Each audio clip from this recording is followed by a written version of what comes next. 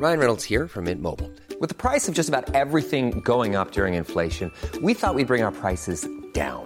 So to help us, we brought in a reverse auctioneer, which is apparently a thing. Mint Mobile Unlimited Premium Wireless. How to get 30, 30, bit to get 30, bit to get 20, 20, 20, bit to get 20, 20, bit to get 15, 15, 15, 15, just $15 a month? Sold! Give it a try at mintmobile.com/switch. $45 up front for 3 months plus taxes and fees. Promo rate for new customers for limited time. Unlimited more than 40 gigabytes per month. Slows full terms at mintmobile.com. Greetings and salutations. Thank you for lending an ear to the voice of the times for Friday, October 6, 2023. For today's editorial, Bishop Synod tests Pope's resolve to reform the Church. For much of its existence, the Catholic Church has been resistant to reform.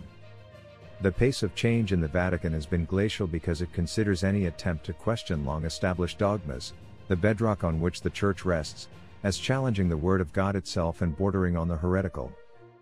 This inflexibility has eroded the Church's ability to adjust to the complexities of a modernized world, and allowed the seeds of doubt to grow among its brethren. A number of popes have tried to chip away at the Church's wall of dogmatic obstinacy.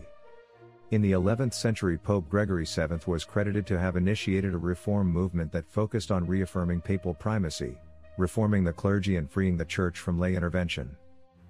The Church fended off major doctrinal shifts for centuries after that.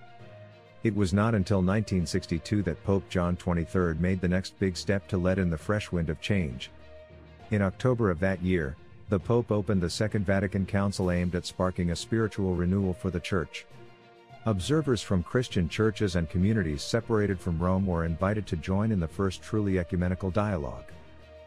Last Wednesday, Pope Francis picked up from where the Second Vatican Council left off by convening the Synod of Bishops in Rome.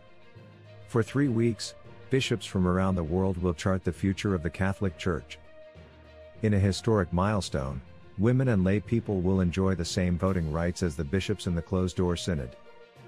On the agenda are divisive issues that the Church has been reluctant to touch: the role of women in the institution, the blessing of same-sex couples, euthanasia, contraceptives, communion of the divorced, and celibacy.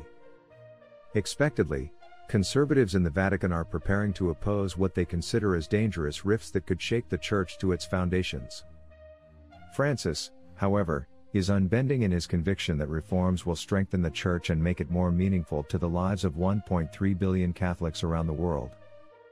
Replying to cardinals who cite the Church's long-standing position against priests blessing same-sex unions because God cannot bless sin, Francis said the blessings do not give same-sex unions the same status as heterosexual marriage.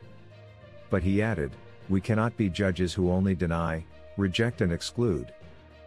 The Synod has already added fuel to the intense debate over LGBTQ couples. Prominent gay rights activist Jamie Manson sided with the Pope, saying that affirming and embracing everyone only makes the Church stronger.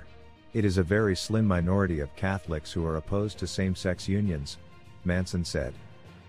But the position of Father Gerald Murray, a priest from Manhattan, is typical of the dissenting reaction to the pontiff's stand. For the Pope to say that priests and bishops can find a way to do this, it's wrong, Murray said. A group of Catholic women based in the United States has also protested against allowing women to vote at the Synod, insisting they wanted to be represented only by bishops. The participation of women in the Synod is but one small step towards Francis' vision to appoint women to high-ranking positions in the Church. It also opens the door to more intensive discussions on another thorny issue: priesthood for women. Expanding participation in the Synod is the Pope's way of giving a bigger voice to Catholics in Asia and Africa. Francis, an Argentinian, felt that the Church is too European and that it was time to give it a global face. Last year, the Pope named 21 new cardinals, most of them from outside of Europe. 18 of them are also younger than 80, making them eligible to vote for his successor. It was the 8th batch of red hats he has named since becoming pontiff a decade ago. Pope Francis has to develop a core of supporters to make sure the reforms he has introduced are sustained long after he is gone. The Synod of Bishops could provide the spark for a liberal revolt that will push the Catholic Church to awaken itself from the stupor of dogmatism. Our longest trusted English newspaper since 1898. Now available digitally. Computer. Order the Manila Times Digital Edition. Subscribed. Get the Manila Times Digital Edition for less than 2 pesos and 50 centavos per day when you sign up for 1 year. The Manila Times, news source of choice, trusted since 1898.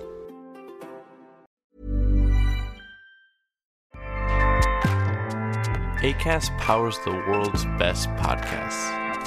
Here's a show that we recommend.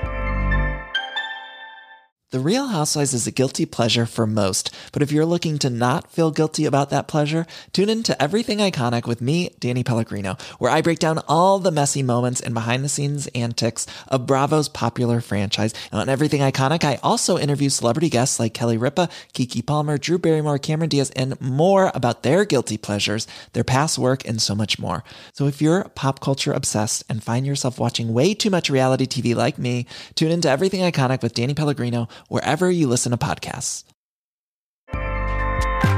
Acast helps creators launch, grow, and monetize their podcasts everywhere. Acast.com.